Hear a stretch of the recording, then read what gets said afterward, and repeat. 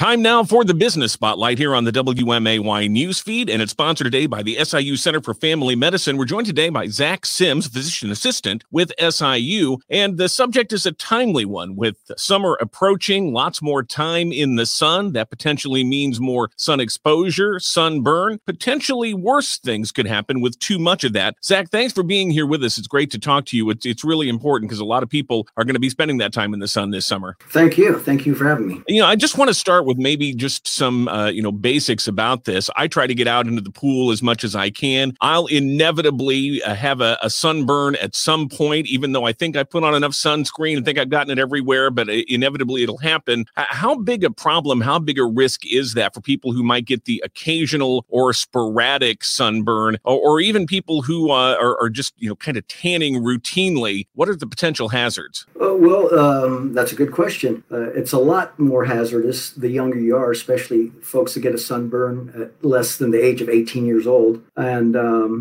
people that are fair-skinned, light eyes, they're at a higher risk for skin cancer, particularly UVB rays. So one of the things we want to talk about, of course, is protecting against that. Sunscreen is something that is very, very important there, but there's lots of different kinds. And I know I myself have put on waterproof sunscreen only to find it wasn't really all that waterproof. So how do people sort through and find what's really providing the best protection? Well, a lot of doctors would tell you that the best SPF is the one that you're willing to put on every day. But the American Academy of Dermatologists, they have three recommendations. First, they recommend SPF of at least 30. They recommend that it be broad spectrum, which means that it covers both UVA and UVB rays. And they also recommend that it be water and sweat resistant.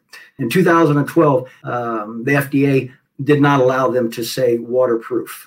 They're allowed to say water resistant. And that's the three recommendations that dermatologists have. I know that spray sunscreen seems awfully convenient and get applied a lot more quickly. Is it as effective as rubbing in a sunscreen lotion into your skin? Does it make a difference one way or the other? The two main things on application are the amount. They suggest around 1 ounce or a shot glass full to cover sun-exposed areas, and how often that you apply it. So for your best water-resistant, sweat-resistant SPFs, they recommend 80 minutes to 2 hours for reapplication. And if you could talk a bit more about SPF and what that means and refers to, you mentioned 30 or higher is best. I know they can go as high as 50 or even 100.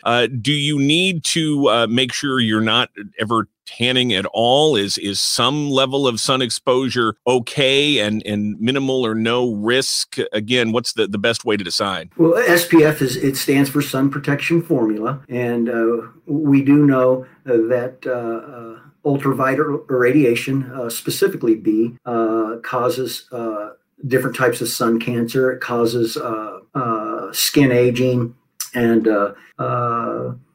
certain types of sun spots.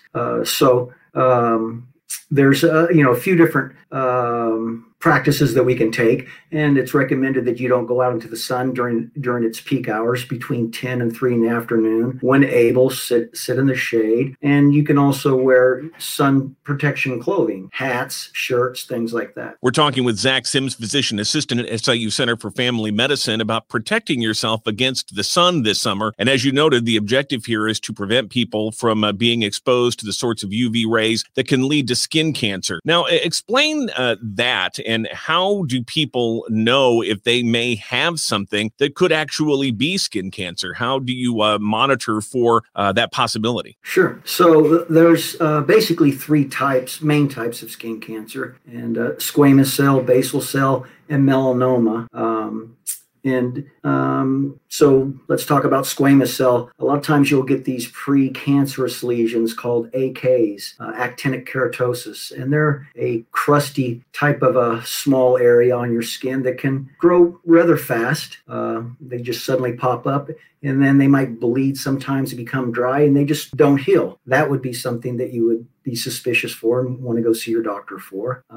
Basal cell, they are a lesion that you just noticed one day that might be pearly color, and you might be able to see some blood vessels going through it. That would be suspicious for basal cell. And then the one that a lot of people have heard of is melanoma, which is the most worrisome because that's a type of cancer that can actually metastasize, meaning it can spread from one body part to the other virtually anywhere.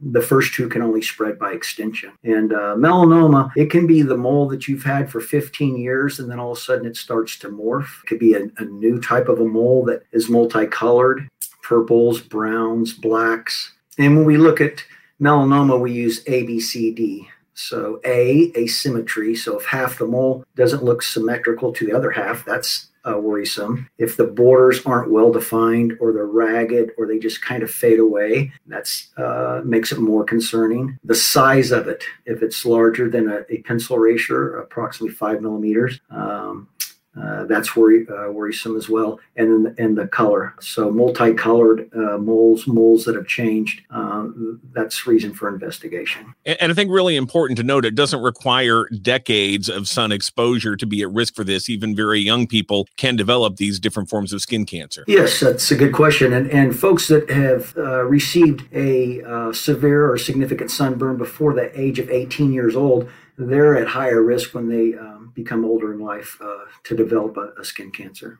Zach, you've mentioned several things people can do to protect themselves from the sun. If you could just go through again, in addition to sunscreen, what are the best things that people can do to minimize their risk of this dangerous sun exposure that could lead to skin cancer and other problems? Sure. Avoid long periods out in the sun during the peak hours from 10 to 3. When you do want to spend some time outside, wear appropriate clothing and put on a SPF that's 30 or greater, that's broad spectrum, and that is sweat and water resistant, and apply frequently, every 80 minutes to 2 hours. Also a good idea to get regular checkups and to confer with a medical professional about any questions you have or anything you find on your own body that may seem unusual. So Zach, how do people reach you in the SIU Center for Family Medicine? Sure. We can be reached just by calling 217-545-8000, and you would be taken care of. You can also learn more at siumed.org. Zach Sims, physician assistant, SIU Center for Family Medicine. Thanks for joining us here on the Business Spotlight on the newsfeed, WMAY on 92.7, 94.7, and 970 AM. Thank you very much. Thank you for having me.